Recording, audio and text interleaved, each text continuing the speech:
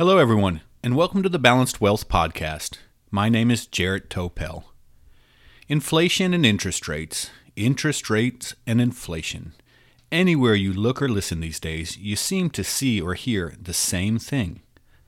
As such, I thought I would spend a few minutes here making sure everyone is aware of how inflation and interest rates are related and why it even matters in the first place. So let me start with the biggest single source for determining interest rates in the United States and probably the world, which is the Federal Reserve, also known simply as the Fed. The Federal Reserve is the United States central banking system, and at its most basic level has two main objectives, which are to maintain full employment and to keep inflation in check. We'll save the full employment discussion for another day, although it is very much related. And for now, focus on inflation. Inflation, just to be clear, is the rate of increase in the price of a good or service from one year to the next. For example, if a loaf of bread cost $3 last year and now costs $3.30 this year, the annual inflation rate for this item was 10%. Anyone who's been to the grocery store in the last 6 months knows that we are seeing some serious inflation right now. And it's been decades since we've seen such significant inflation, which is why it's catching everyone so off guard. And when prices for goods and services are rising faster than incomes, these goods and services become less and less affordable. This is known as loss or erosion of purchasing power. And when U.S. inflation goes beyond where the Federal Reserve would like it to be, which is somewhere around 2% per year, the Fed often steps in to try and slow down the increase in prices. And one of the main ways they do this is by increasing interest rates. And when they do so, in theory at least, there are two main interrelated ways that this helps lower the rate of inflation. First, when interest rates are higher, people are more likely to save money and less likely to spend it. When interest rates are high enough, people are willing to keep money in the bank instead of buying goods and services, and this lowering of demand for goods and services usually helps to lower inflation.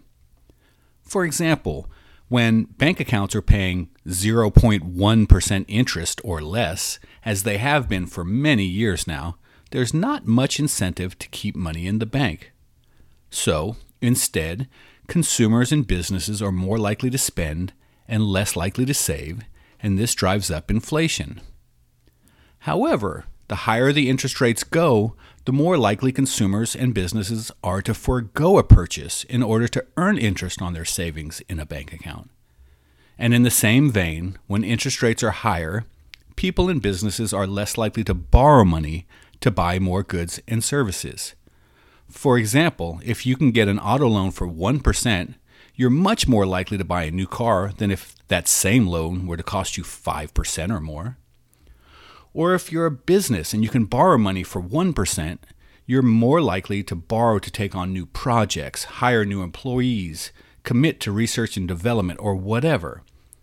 This is why there are many people out there right now talking about the likelihood of a housing price decline, or at least a lowering of the speed of housing price increases. When you can get a loan to buy a house for 2.5%, you can afford a whole lot more house than when the same loan costs you 5% or more. At the end of the day, the basic premise is less money chasing the same goods and services is anti-inflationary.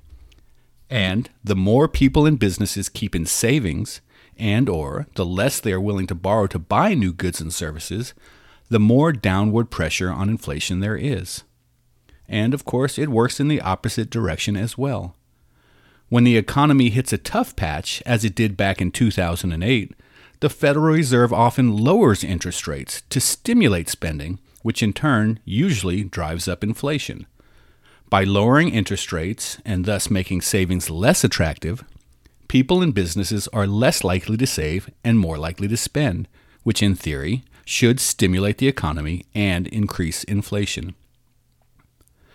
And when interest rates are lower, people and businesses are more likely to borrow money to buy even more goods and services.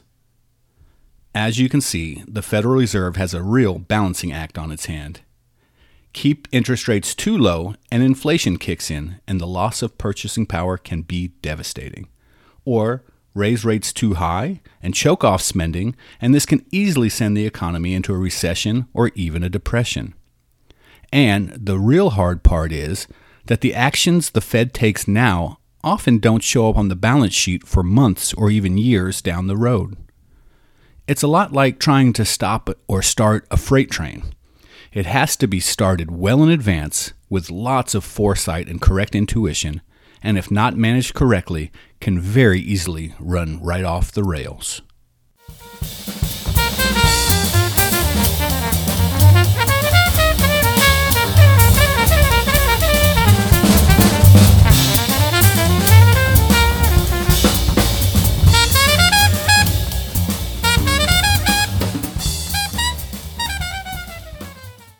The opinions expressed in this program are for general informational purposes only and are not intended to provide specific advice or recommendations for any individual or on any specific security.